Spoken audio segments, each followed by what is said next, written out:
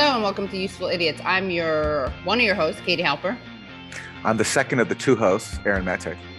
And we're so excited to be talking to you today and bringing you a great show, as usual. A great episode of Useful Idiots. Viewers and listeners of the show who watch our Monday morning live streams may know that I did announce that I had seen a movie and I was teasing that fact. I didn't tell you what movie I saw, and now it's time for me to tell you the movie I saw, and it was indeed King Richard, starring Will Slap Smith. He played Richard Williams, the father of Serena Williams and Venus Williams. And I'm going to say he did a good job. It was a good movie. Some good tennis scenes. I don't even like tennis. I don't really know about it. I don't understand what the hell the love means. What are they talking about when they say love? Do you know this, Aaron? Matt Wilson, do you know this? It just means zero. Oh, love. Oh, you mean love is the tennis term. Yeah. Yeah. I had no idea. Okay, it means zero. Why the hell do they call it love? That's a great question. Yeah, right? I don't know. Why do they call it deuce? What does deuce mean? 40-40. Well, that makes sense, right? A deuce could be 20. What? Yeah, Katie, I think your tennis education had just begun. Yeah, you're right. I have a lot to learn. It sounds like you have a lot to learn. Excited. Yeah, I'm very excited. And Aaron, as a major fan and Substack supporter of Useful Idiots, you I'm sure know that Matt Taibbi and I have a very popular feature where we review films that we haven't seen or TV shows that we haven't seen. Okay. So I, as someone who only saw the only film I saw whose best actor with an actor nominated for Best Actor in the Oscars was Will Smith. So now I'm going to bring you my assessment of who should have won the Oscar for Best Actor. And the choices were Javier Bardem for Being the Ricardos, Benedict Cumberbatch for The Power of the Dog, Andrew Garfield for Tick, Tick, Boom, Will Smith, of course, for King Richard, and Denzel Washington for The Tragedy of Macbeth. Now, having not seen any of those, I'm going to say that I think the person who deserved the award was Javier Bardem. The only film of those I saw was Macbeth with Denzel. How was it? And of course, he did an amazing job. But I just feel like, giving an award for a Shakespeare at this point, I think you should. I think Shakespeare should be exempt. I think we need to reward original material. What did you like most about Javier Bardem's performance? What I didn't love is that he was a Spaniard playing a Cuban. But what I loved was that when I didn't see it, I forgot that he was Spanish. And that's good acting. That's fantastic acting. Yeah. And Aaron, who did you pick to win? Well, I did see Will Smith's acceptance speech. Right. And so that's why I would have picked him to win again, because I would not want that acceptance speech to not happen, because that was an incredible acceptance speech. It was crazy. Well, you know what? I'm going to agree with you, because that acting alone was superb. It was impressive. His pretending that he was a feminist martyr. Absolutely. To cover for his slapping Chris Rock was very well done. But then again, we saw him get some coaching from Denzel Washington. So maybe Denzel is responsible for that performance, which makes me think that he maybe deserves it too. But that brings us back to the Shakespeare rule that we just inaugurated. So he's exempt. He's out. Yeah, he's out. Yeah. So I think we can all agree that actually I'm going to rescind my Javier Bardem endorsement and go with Will Smith. So justice was done. Well, speaking of justice, we have a little segment called the 4 Food Groups. Oh, yeah. In which we serve out justice equally to the Democrats and Republicans and argue why they both suck. So if Democrats suck, we have a ruling that just came down from the UK where a British court has just formally authorized the extradition of Julian Assange, WikiLeaks making the announcement today. The decision now goes to the UK Home Secretary, Priti Patel, and Assange's legal team will make submission to try to appeal. But this is just one more step in what is the Democrats' policy now in extraditing Julian Assange. Biden came into office. He could have dropped this prosecution. It began under William Barr's Justice Department in the Trump administration. Biden could have dropped it, but he didn't. He's kept it going. And now we're at this point now where a journalist who exposed war crimes now faces extradition to the US and spending the rest of his life in prison. Yeah, it's really awful. And again, just a reminder that this was Donald Trump's decision. I mean, Obama, of course, started out prosecuting Julian Assange, but he stopped. He kind of stopped it in its tracks. He didn't pardon him. He should have done much more, but he stopped pursuing him. He kind of left him alone in the embassy, which is hardly cause for praise or celebration. But he decided not to pursue Assange the way that Donald Trump did. And so Biden is being Trumpian and not Obama in his pursuit of Julian Assange. Absolutely. And it's just a shameful moment. It is a dark moment of history. As you pointed out, Aaron, this is someone who exposed major war crimes. And we see again and again that the only people who are punished for war crimes are people who blow the whistle on it. And the only person who was punished for CIA torture program was the one person who blew the whistle on that. That's John Kiriakou. The people who blew the whistle on the war crimes, Julian Assange, Ed Snowden, and Chelsea Manning, they've all been persecuted. And it's, again, very shameful, and people should be up in arms about this. This is a terrible attack on the Fourth Estate, terrible attack on free press, a terrible attack on the First Amendment, and it is so embarrassing that the press is being so silent in the face of this.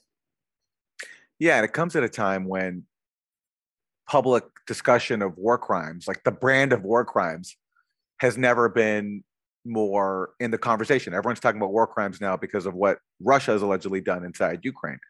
We constantly hear about Russian war crimes, Russia being brought to the International Criminal Court. Well, meanwhile, the US is imprisoning a journalist for exposing US war crimes. And the same media that constantly talks about Russian war crimes is pretty much silent about Julian Assange's fate, or some people even support it. It's just indefensible. And again, one of the reasons that Obama stopped pursuing Assange or didn't ratchet up his persecution of Assange was because of the New York Times problem, right? Which is just logical, which is that if it was so criminal of Assange to publish the things that he published, then obviously it was criminal of the New York Times to publish that, of The Guardian to publish that, of Der Spiegel to publish that, of El País to publish that. It just makes no sense to have one person who published it be responsible for criminal behavior and others not be. And again, another thing that's embarrassing is that the star witness in the case against Assange has admitted to lying. That's right. Anyway, so that's another depressing reason why Democrats suck. Yeah. Shame on you, Joe Biden. Okay, so for Republicans suck, we have an interesting moment.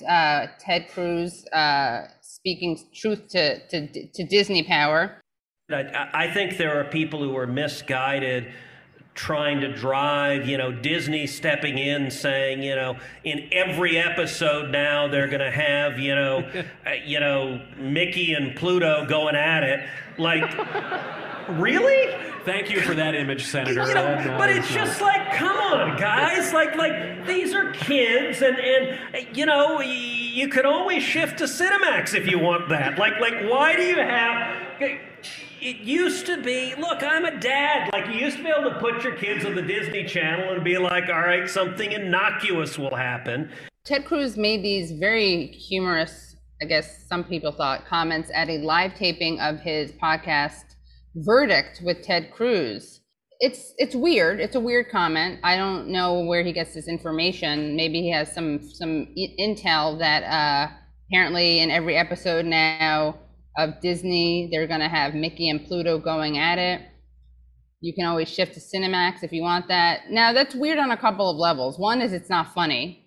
But the other thing is that I'm not sure I would mention Cinemax and make jokes about, like, kind of basically, this is a porn. We qualify this as we characterize this as a porn joke, right? That's what this is? A porn-based joke? Yes. Okay. Yes. So do you guys remember this? He once liked a short pornographic video on his Twitter account. I don't remember that. You may have blocked it out. Ted Cruz Twitter account likes pornographic tweet. Married Texas senator who once defended a ban on sex toys asked to explain how his account came to like the graphic post. And if you scroll down, you'll see, now they blurred it out, but I guess Journalist Ashley Feinberg tweeted, Ted Cruz, my young daughters and sons follow you for good, wholesome content. Can you please explain this? And what he did was he himself tweeted out a screenshot of a liked post that Ted Cruz had liked. And it looks like someone, you can't really tell, it looks like there's some activity on a bed between a man and a woman. And then there's a woman in the foreground who's engaging in some self-service. Yeah, it was a like tweet. And again, I don't care. I'm not kink shaming. It's just that you can't really claim to be, if you're going to ban sex toys and also go after Disney for kind of invented, alleged hot Pluto on, who was it? Pluto Mickey. And hot Mickey. Pluto on Mickey content. Yeah. You probably want to clean up your side of the street first. And then their response to this was weird. They blamed a congressional staffer for his Twitter account liking a short pornographic video. Now, I don't know how that would happen. Always blame the staff. Always blame the staffer. Yeah. That's what they're there for. Yeah, that's what they're there for. Imagine being a young, fresh-faced college freshman or graduate. You go to Washington. It's your dream to serve the people, to be a part of public service. You get an internship at Senator Cruz's office or even a staff job. You're excited to make a difference, and boom, you immediately get blamed for liking a porn tweet on Twitter. That's awful. I thought you were going to say, imagine starting out as a staffer, fresh-faced young staffer, then you hack into you go onto your boss's laptop, the senator, you're scrolling through porn on his laptop, and then you forget that you'd been signed in as Ted Cruz and you like the porn tweet. That's the cover story, at least. That's the cover story, I guess. Yeah. That's the official story. Yeah. So that's our Republican suck, because he sucks. I just love how, amidst all the other things going on, that Republicans can't stop talking about this Disney thing, as if this is the most important thing in the world. There's a war in Ukraine, and that's our spectrum right now. Like, our Democratic politicians are talking about arming Ukraine more. This is a fight for democracy, all that stuff. Republicans, meanwhile, are talking about Disney and Disney content. Yeah. Also, wouldn't it be Mickey and Goofy going at it, not Mickey and Pluto? That's a great point. That's a great point. He couldn't even master the punchline. Because it's not person on dog legislation. I mean, I'm going to say yes and no, because remind me again, it's Pluto. This Cruz is talking about Mickey on Pluto, which would be his pet dog, not his friend dog. Mouse and dog, right? Mouse and his pet dog. Yeah, Pluto right? is But he also has a friend dog. There's a difference. So who's the friend dog? Goofy. The legislation is about gay people, so the two best friends are Mickey and Goofy. It's not about Mickey and Pluto, right? A pet. Owner and pet, yeah. Right, except you know that one of the major slippery slope arguments against same-sex marriage is what's next, man and dog. So Ted Cruz is a level ahead of us. Yeah, he's ahead of us. He's just I'd say he's on brand for homophobia, for family values, porn liking homophobia. Absolutely on brand. Let's agree on that. Absolutely on brand. And it's interesting that there's a woman in this porn clip that he liked. It's not just a wholesome pornographic video of a man and a woman, although there is a man and a woman involved on the bed. There's a woman watching, which suggests some, I mean, I don't know how the scene's going to unfold, but there's certainly potential for bisexuality. There's a lot of potential there. Yes. High potential. Yeah. So Cruz didn't even like a porn video that was family values friendly. No. All right. So that's a Republican suck. Okay. So for Isn't That Weird, Katie, we have a very weird development coming out of the world of MSNBC, the unofficial state network of the Democratic Party, where Malcolm Nance, a longtime MSNBC pundit, hardcore Russiagator, former naval officer, has now taken, pro-proxy war punditry to the next level, where he's not just shilling for the war in Ukraine, he's now on the ground in Ukraine volunteering. He's not just shilling, he's shelling. He's not just shilling, he's shelling. Exactly. Let's watch the clip. And he is wearing camo and holding a gun. Well, as you know, I spent quite a bit of time here in the pre-war period. And when the invasion happened, I had friends who were in Donetsk, who were in the Ukrainian army, who were writing to us and telling us, we're not going to survive tonight. We've been hit 500 times. These are graduates of Defense Language Institute. These were my friends. And, as the more I saw of the war going on, the more I thought, I'm done talking.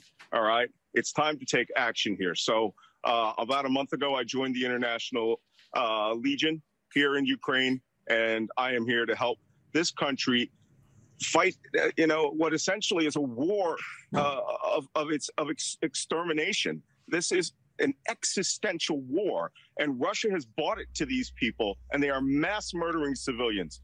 And there are people here like me who are here to do something about it. So that's Malcolm Nance. I mean, hey, to his credit. Hey, you know what he is, Aaron? He's Malcolm in the middle of a war. That's good. That's good. Yes, he is. Now, the question, though, is he really in the middle of the war? Is he really gone from shilling to shelling? Because that photo op to me just seems a little bit too convenient. I really doubt he's on the front lines. Maybe I'm wrong. Right. And I wish him the best. And, look, to his credit, he's not just where his mouth is. Yeah, he's not just sitting in a studio. He's on the ground, but will he really be deployed at the front lines? I don't know. I'm skeptical. I don't know. Yeah. But the broader point here is that, we talk about potential areas of radicalization. We talk about, how do people get radicalized to do what they do?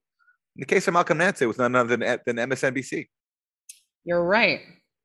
They turned him into a foot soldier. A foot soldier, yeah, taking up arms, Yeah. Fighting in a force that has attracted right-wingers from around the world. Not that everyone who's gone to fight in Ukraine is a right-winger, but there is a contingent that is, because they have the neo-Nazi Azov battalion incorporated into their army. Right. And so this American radical, also an MSNBC pundit, has joined the fight. Then that's weird. From armchair, you can't call him an armchair pundit anymore. No, you cannot. So that's our Isn't That Weird. Now for Isn't That Terrible, this is a doozy. I gotta warn you, especially people out there who have penises. Oh no. This is a trigger warning, yeah. No, not again.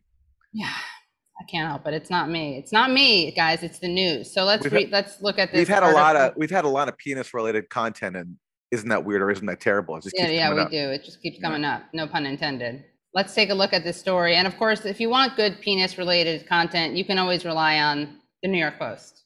All right. Man's stomach pains turns out to be headphone wire lodged in his bladder. Look, we've all been there. Okay.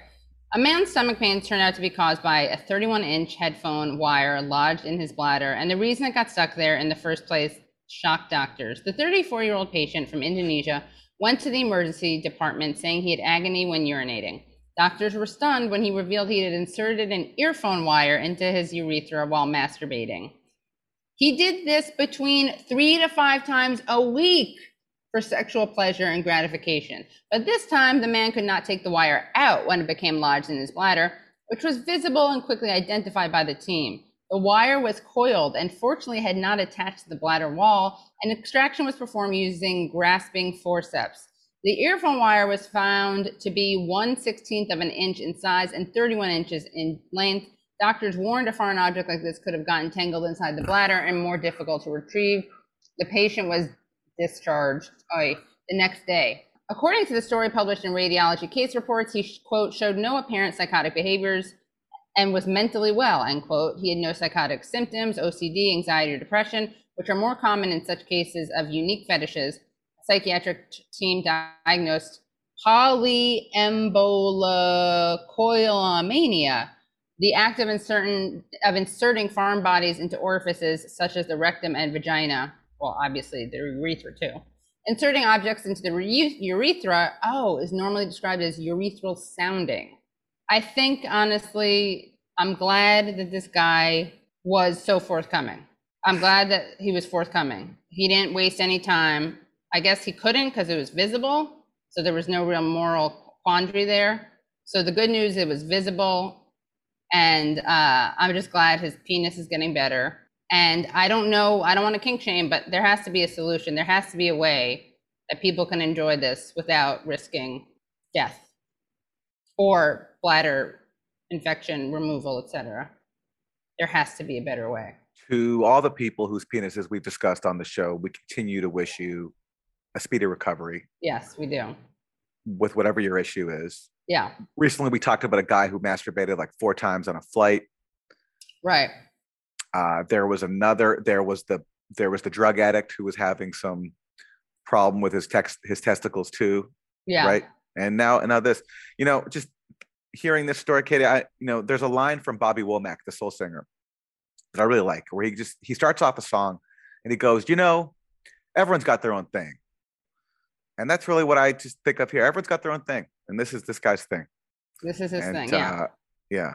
And your thing, Katie, appears to be finding really horrific penis related anecdotes and saying this on the show. And that's your thing too. And that's okay.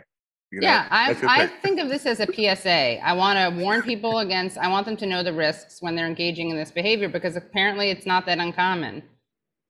And by PSA, do you mean public safety announcement or penis safety announcement? I mean, I think we know that I mean both. And I thank you for pointing that out. Sure. Aaron, I thank you for the pun, because I think the real terrible is a New York Post penis article with no puns. 0 puns. Yeah, you're right. There were 0 puns. You know what? This was a very boring one. No puns whatsoever. You're right. Well, that's how you know it's serious, is when the writers can't even bring themselves to make a pun. Then they're like, "Whoa, this is too heavy for a pun." Yeah. Yeah. Well, you know what it is? This story originally appeared on The Sun and was reproduced here with permission, so it doesn't have this signature New York Post pun-based pun flair. There we go. That's what it is. There we go. Yeah. And of course, it first came in The Sun because that's a British tabloid, right? So of course they had it first. Well, British tabloids, which actually shine a very important light on these stories that other outlets are too ashamed to touch with a 10-foot headphone cord. And you people may remember that another urethral sounding story included a 30-year-old man who got a 2-foot-long mobile phone charger stuck in his bladder. He initially claimed that he had swallowed the cable. I remember reporting on that. Now that's don't do that, guys, because he had to have 2 types of surgery, I think. It definitely delayed it, but just keep that stuff away. Find a safe way to do it. I don't know how, but there has to be a better way. And if all else fails, just give up electronics completely. It's not worth it. Become a Luddite.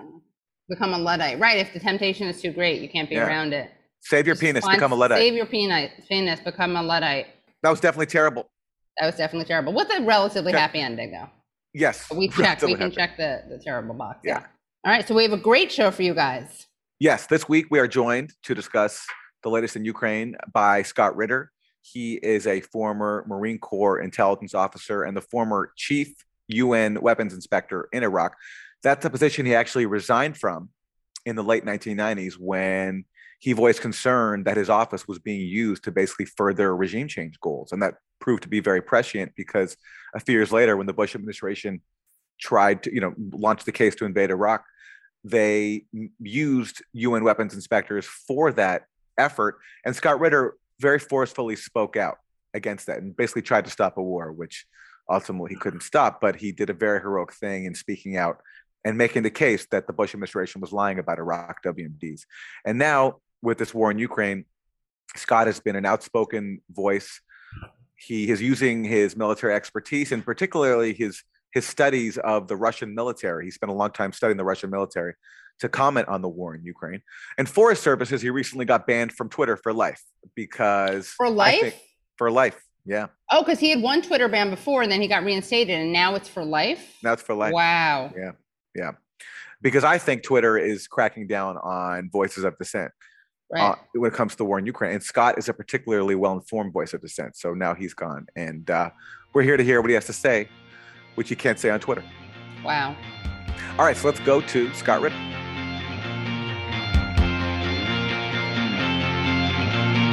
Scott Ritter, thank you for joining us. Thanks for having me.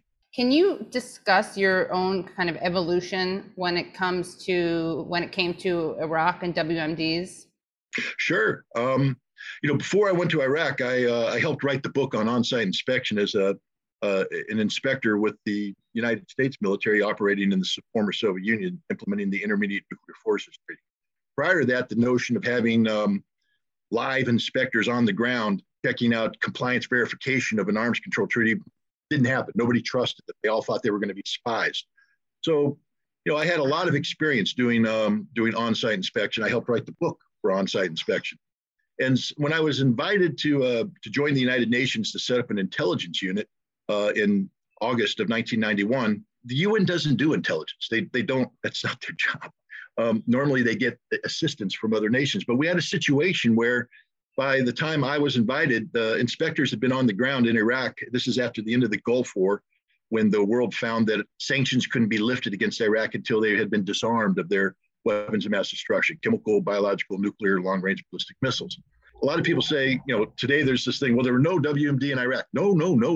There were a lot of WMD in Iraq. Iraq was overflowing with them. They had massive chemical weapons program. They had a gigantic long-range missile program. They had a nuclear weapons program that was 6 months away from reaching fruition. And they had an ongoing biological weapons program. They failed to declare their biological weapons program. They failed to declare their nuclear weapons program. They underdeclared their chemical and ballistic missile program. So the inspectors were beating their heads against the wall, literally. And one of the problems we had now is how to uncover the lies. That's where I came in. I was brought in to create an intelligence unit that would receive information, turn this information into inspection data that would be handed over to inspectors. Eventually, what happened is, because of my experience as an inspector, I didn't just get the intelligence, I did the inspection. So I was in charge of the entire cycle, receiving data, focusing the data into a target, inspecting the data, collecting more data, coming back, reevaluating in the cycle. We were looking for not just material, but evidence of concealment. The Iraqis were hiding this stuff. So it was a very complicated process, a lot of human intelligence, a lot of signals intelligence, a lot of imagery intelligence, and just a lot of old-fashioned elbow grease on the ground in Iraq in very, very contentious situations. We were going after targets that the Iraqis didn't want us to go after. I had a pistol put to my head several times. I had rifles shoved in my face. They were going to blow my brains out on the wall for daring to do what I was doing. And had I blinked, it would have all been over. Not that I would have been dead, but once you blink in the face of that, your credibility as an inspector is finished. So you just had to stand there and dare them to pull the trigger. And they didn't, thank goodness. But the point is, this was a very active, aggressive, controversial process.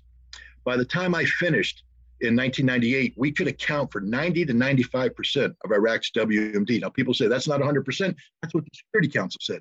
See, the Security Council passed a disarmament resolution under Chapter 7, which said that Iraq's retention and possession of this material constituted a threat to the international community worthy of war.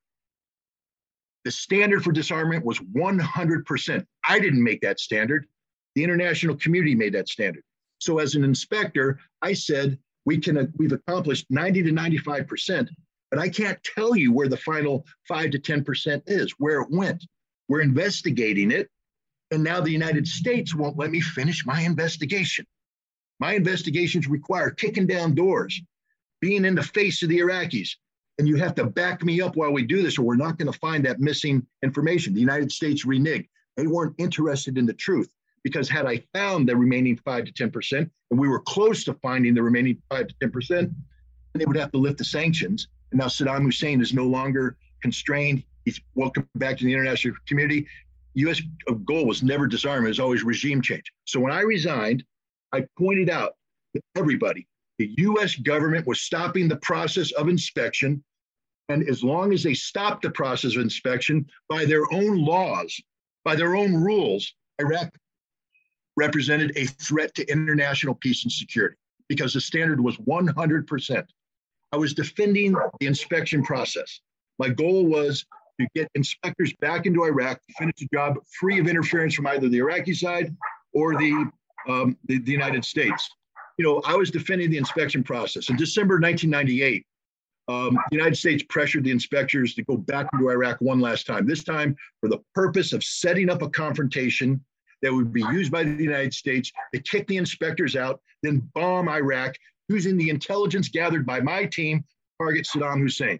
Regime change. This failed. It was Operation Desert Fox, 72-hour bombing campaign. When that happened, I said, we're no longer in the business of trying to get inspectors back in. The United States just killed them. So now we have to talk about how do we bring this issue to a close? And that's where I reevaluated. I said, we're no longer bound by the 100% standard. We now have to talk about reality. And the reality is, when we can have 90 to 95% of their material accounted for, mitigate against the unaccounted for material by monitoring the totality of Iraq's industrial infrastructure and knowing that what was not accounted for has a lifespan. And we're now 8 years into this process. So any chemical agent that was held onto is probably not valid. No biological agent's valid. Missiles that were taken apart and buried underground or corroded. There is no WMD threat. So I said, rather than have a quantitative analysis, which is accounting for every nut, bolt, and screw, why don't we bring in a qualitative analysis? And I wrote a paper. It was published in Arms Control Today in June of 2000. The case for the qualitative disarmament of Iraq. You know what's interesting about that paper? The very argument that I lay out in 2000 was the final CIA assessment released in 2005 when they said there were no WMD in Iraq. So that's my evolution on it. I've been assiduous with the facts, a stickler for integrity. People say you flip-flopped. I didn't flip-flop. Yeah. The world flip-flopped. The world went from supporting disarmament to supporting regime change, and the inspections were thrown, into the fire. So be it. And let me ask you about the impression you formed of Joe Biden throughout this period. You came face to face in a Senate hearing where he brought you to testify, and the footage of it shows that he was very condescending towards you. He called you Scotty boy. I respectfully suggest they have a responsibility slightly above your pay grade. Slightly above your pay grade. To decide whether or not to take the nation to war alone, or to take the nation to war partway, or to take the nation to war halfway. That's a real tough decision. That's why they get paid the big bucks. That's why they get the limos and you don't. I mean this sincerely. I'm not trying to be flip, because I think, and that's why I said at the outset, the reason why I'm glad you did what you did, we should come to our milk. We should make a decision. But in terms of whether the Secretary of State has no more to consider than you do as the arms inspector, you didn't get in, didn't get my job done, get me in. Period. You made the deal, right? That's the deal. A deal's a deal. Get me in.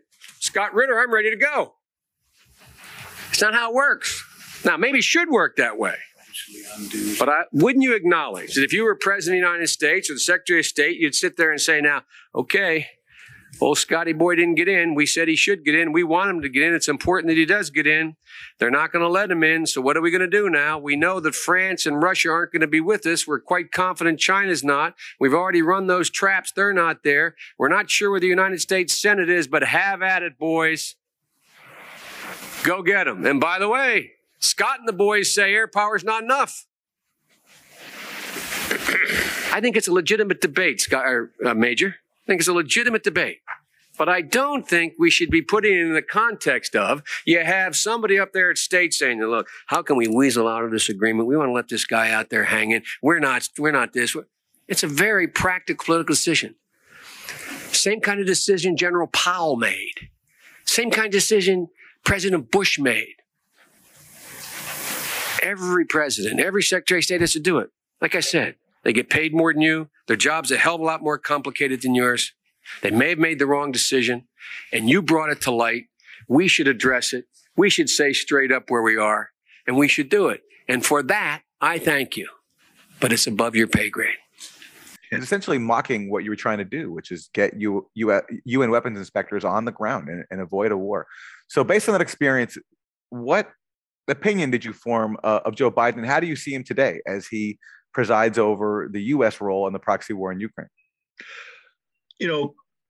Prior to my resignation, and then literally within 2 weeks of my resignation, testifying before a joint committee of the United States Senate, the first time ever the Senate Foreign Relations Committee and the Armed Services Committee had come together in a joint hearing.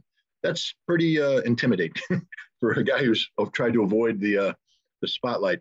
I can't say that I was a big player in American politics. I was cognizant of things. I took government 101 in college, but my job was disarm. My job was arms control. My job was the military, fighting wars. Let the Congress guys do this. But now I was asked by the Senate to testify, and I knew that this was going to be politically contentious. I actually asked to be subpoenaed because that way, when I appeared, it wouldn't appear that I'd be at the guest of any party. I would be there, compelled by a congressional. They said, no, we don't want to treat you that way. We want you to come. But it was a Republican-controlled Senate. Trent Lott was the majority leader at that time. And it was a Democratic president whose policies I was attacking. Initially, it was going to be me testifying with Madeleine Albright, the Secretary of State, and William Cohen, the Secretary of Defense, because I was extremely critical of both. And the idea was to get all three of us out there and have a clearing of the air. Well, Albright and Cohen bailed. And the reason why they bailed is simple. I was at every meeting. I knew everything. I was a critical participant. This wasn't some little Scotty boy out there playing in the playground, suddenly brought up into adult world and going, oh my God, what's going on with the adults? No, I was aware of it all. I knew it all, knew what they agreed to. I knew everything about it. If he sat there next to me, the Senate hearing, they would have been humiliated. I would have destroyed them. So they bailed. But rather than cancel the hearing, the Republicans said, no, we're going to bring Ritter forward. Joe Biden took the lead in trying to stop this.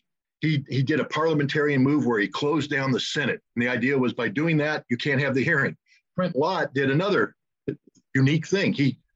Biden did something, but Trent Lott ended up shutting down the Senate, then bringing it back into a new session, and then walked me in to the Senate chambers.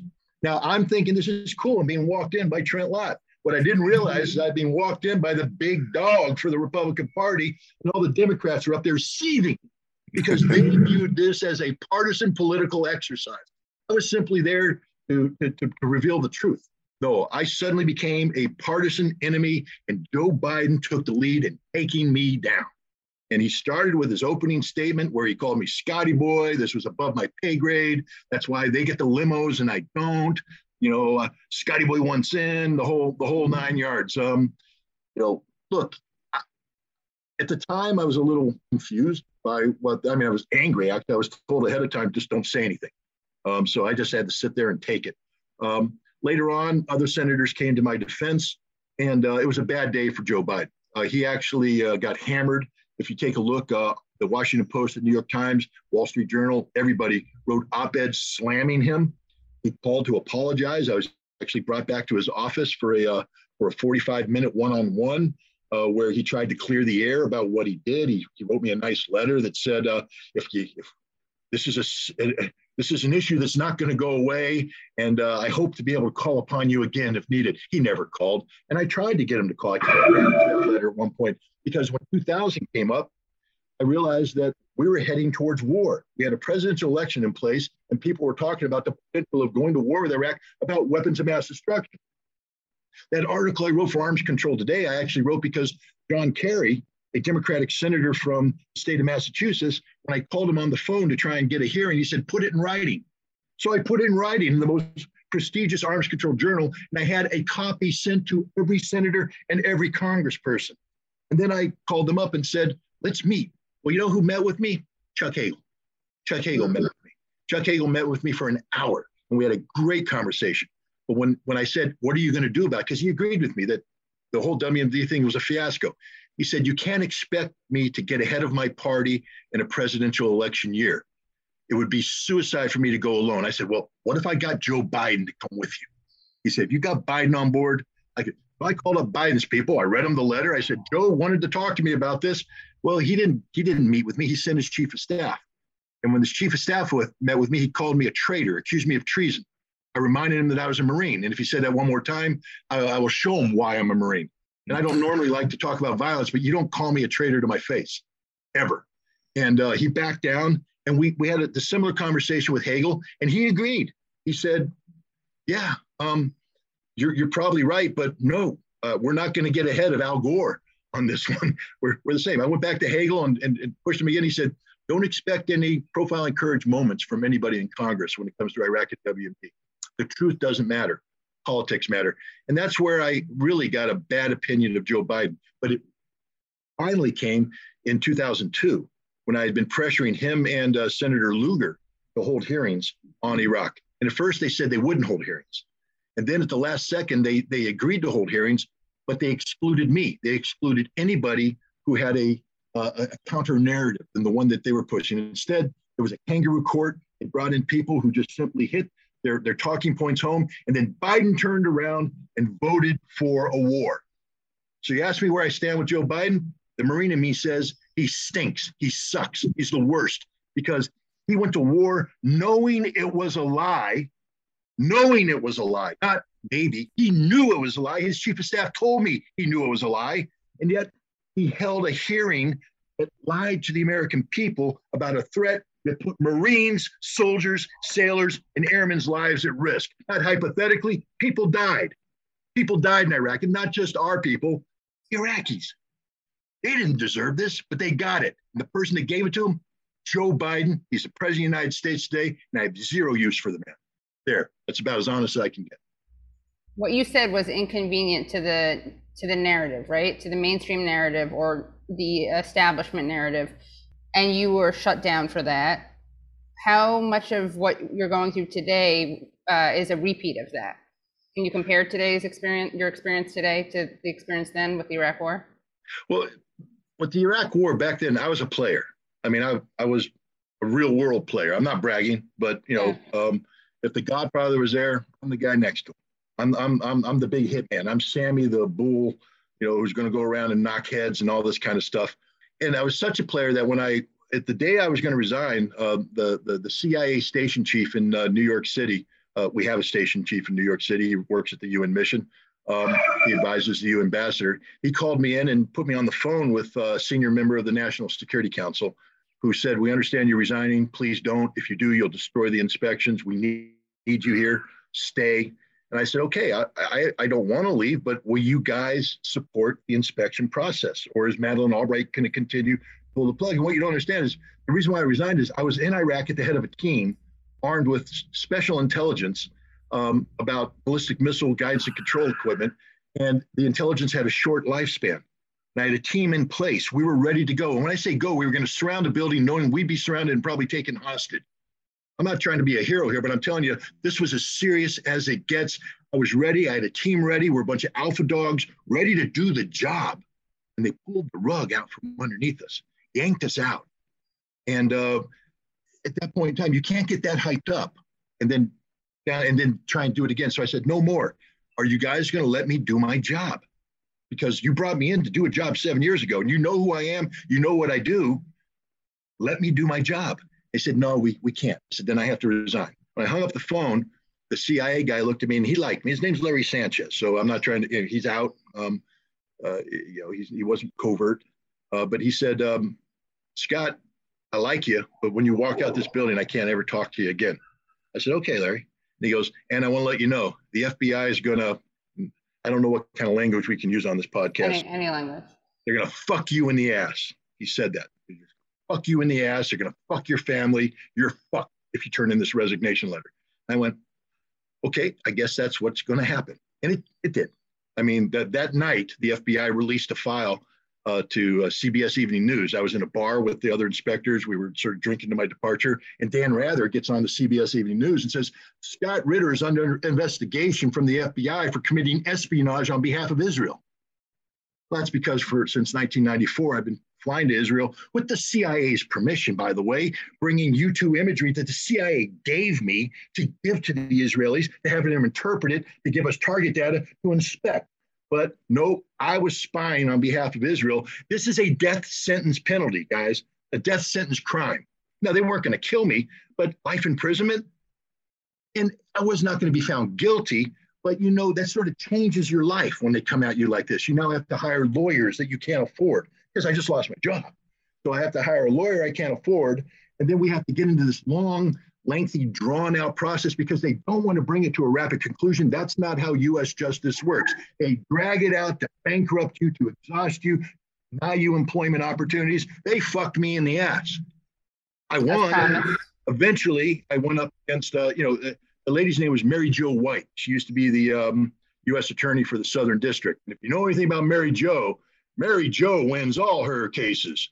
Mary Jo's the toughest terrorist fighter, criminal fighter in the world. Well, Mary Jo lost because I finally went and stared the FBI agents in the face and challenged them to put cuffs on me, to drag me out or get the fuck out of my life.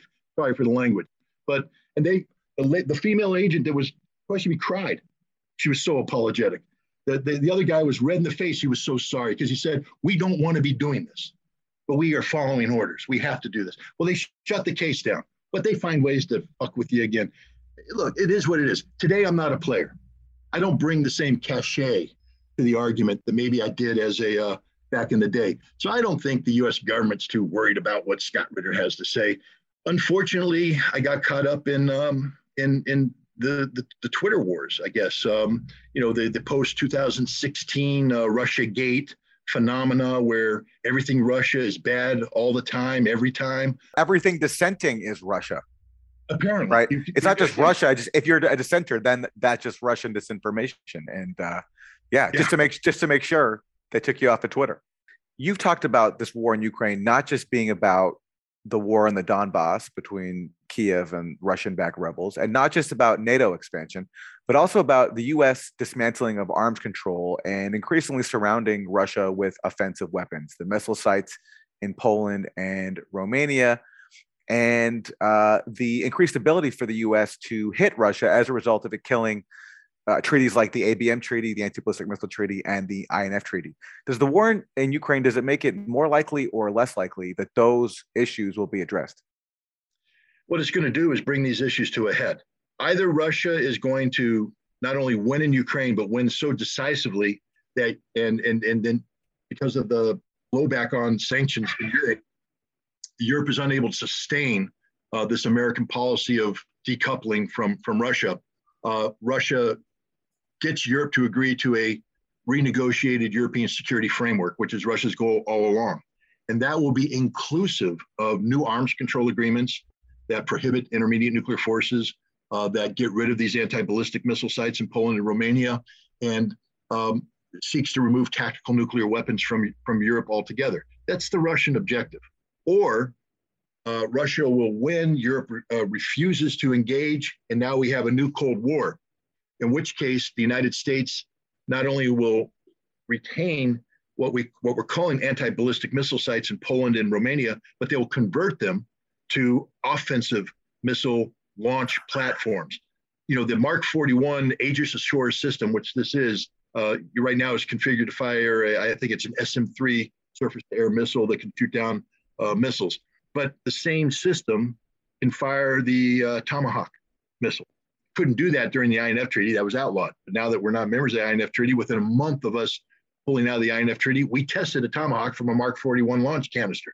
So we know that can happen. We've also converted the SM-3 into something called the SM-6 Typhoon, which is a surface-to-surface missile. But that's not the most dangerous thing. The most dangerous thing is that we've activated, I think it's called the 56th Field Artillery Brigade, but we have to go back and look at it. But it's a Cold War era unit. The last time it existed was when it was armed with Pershing 2 missiles, the one that triggered the INF Treaty to begin with, because when the Pershings launched, 12 minutes later, it could hit Moscow. And the Russians said that's unacceptable. The whole world was on the cusp of, dying. So we signed an INF Treaty. We got rid of these missiles, decent stability. Now the treaty doesn't exist anymore. What is the U.S. doing? We're activating the same brigade. This time we're going to equip them this summer with a system called Dark Eagle. It's a hypersonic missile, meaning that when it's launched, 5 to 7 minutes later, it will hit Moscow with pinpoint accuracy. Now, it's not a nuclear system, but it's capable of what's called a decapitation strike. That is, you fire it, and when you hit leadership targets, you take them out. Why is this dangerous? Read the Russian military doctrine on nuclear warfare release. Two things about it. One, even though they're designed to be a deterrence against nuclear strike, meaning that if you attack Russia with nuclear, they're going to respond nuclear. One of the things that could trigger a Russian nuclear response is a decapitation strike.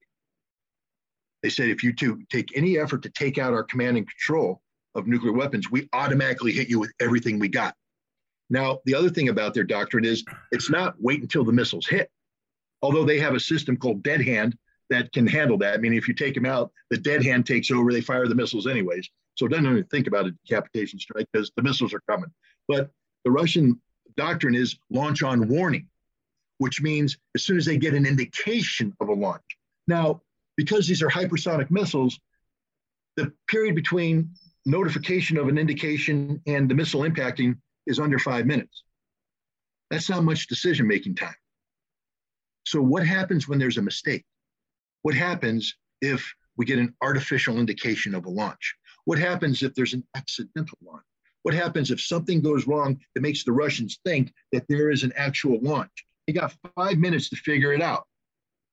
And if they don't figure it out, they're hitting the button and the missiles are going. That's the situation we're finding ourselves in today. We're talking about the closest we've ever been to global thermonuclear annihilation. Nobody's talking about it. Everybody's acting as if this is just business as usual. It's not, ladies and gentlemen. This is the end of the world. And it's going to happen because we're dumb, we're stupid, we make mistakes, and we've eliminated any potential for the Russians to sit back and go, could this be a mistake? These missiles can't be allowed to deploy to Germany. They can't be allowed. If they do, it's literally over because there will be a mistake. So how do we stop this from happening? How do we convince the United States this is a bad idea? If you're saying what fools the people are who are advising Biden on this, what would you be advising Biden to do? In the war now. How would he do that? You call up Zelensky and say it's over. It's finished. It's done. You're not getting another weapon. You're done. You're finished. We understand you got this $30 million home in Miami. Come to America. Live in peace. I'll make sure you're on the talk shows. We'll get you, you'll be famous. We'll even get your own comedy show. You can pretend to be the president of the United States if you want to, but it's over. You're finished. It's done. Then I call Russia and say, it's over. It's over. Okay, what do you need to do to accomplish your mission that doesn't involve tanks rolling on the streets? Denazification, let's work on it. Ukraine will be neutral forever. They'll never join NATO. But it's over. And when it's over, we're also want to sit down and talk about the restructuring of European security framework that doesn't involve you pointing a pistol at my goddamn head. Okay, we're going to sit down as equals. Russia will say, well, we should have done that before the war. Yes, okay, but we didn't. We're talking about now. But the bottom line is America needs to get this in control. There's something called the OODA loop. There's a famous American pilot called Don Boyd, and he was a fighter pilot. His whole thing was he can shoot you down in like 30 seconds because he can get inside your decision-making cycle. The OODA loop is observe, orient, decide, act. And the thing about war is if you're inside your opponent's OODA loop, that means they're reacting to you and you're going to win. Well, Russia is inside our OODA loop right now. We are reacting to Russia. They control every aspect of this. We need to get inside their OODA loop. And you do that by doing what they don't expect. Right now, if Biden wants to flip this, maintain a credible NATO, maintain a credible US presence in Europe, and bring peace to Europe, then you need to end this war right now. No more nonsense about sending artillery that will never be used. No more nonsense about flooding the market with javelins. No more nonsense about anything. No more nonsense about war crimes. End the war now. Find a way to get Russia back into the European community in a meaningful fashion. That will bring peace and prosperity. And I can tell you this too, if Biden pulled it off, it's a Nobel Prize and he'll be reelected in 2024. Joe, you want to be president in 2024? Make peace in Ukraine. You want to guarantee you're irrelevant? Keep doing what you're doing. And to hear the rest of the interview, please go to usefulidiots.substack.com. All right, well, that was Scott Ritter, who has, whatever you think about his take, one thing is for sure, it's very different than what we're used to getting in the U.S. mainstream media. Yeah. I'd recommend that you follow him on Twitter, but you can't do that anymore. He's been banned for life, right? He's banned for life, yeah. And it's too bad because he brings a perspective from the point of view of a military veteran. He helped implement the INF Treaty, which we talked about, as a inspector. Yeah, so he's been on the ground inside Russia. He knows it very well. And, Twitter, whatever, its importance is definitely inflated, but it is a place of debate. It has some influence. And losing a voice like his, I think, is just, it's too bad because it takes out an expert opinion. Doesn't mean he gets everything right, but he is informed and he does bring a dissenting point of view. And it's unfortunate that that's been silenced. Yeah, and I don't think we need to disclaim making a statement about Twitter. Yeah, I know that we are extremely online. Twitter isn't the real world, but the media isn't the real world either. And I do see Twitter as kind of an extension of that. Absolutely. And just like the media dissenting voices like Scott Ritter's are completely dissenting. I mean, you won't see him on CNN or MSNBC. Nope. That's for sure. Oh, yeah, that's for sure. That's why you come to Useful Idiots. That's right. And if you want more of Useful Idiots, you can go to usefulidiots.substack.com, sign up for bonus features. Yeah, you get an extended interview with Scott. If you thought this was explosive, wait till you hear what he says behind closed paywall doors. Yeah, behind paywalls. Yeah. So make sure you do that. Make sure you subscribe to our podcast. Make sure you rate and review the podcast. We got to beat Pod Save America. We've got to beat the Lincoln Project.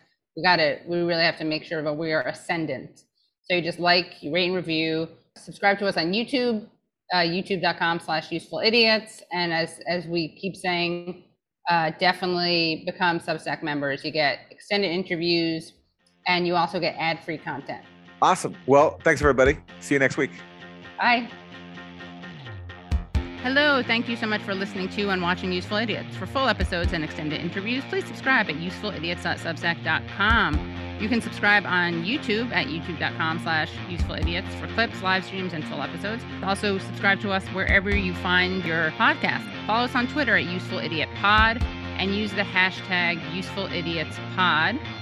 Join us Mondays at 10 a.m. for the Useful Idiots Monday Morning Show, where we discuss the Sunday morning news shows so you don't have to watch them.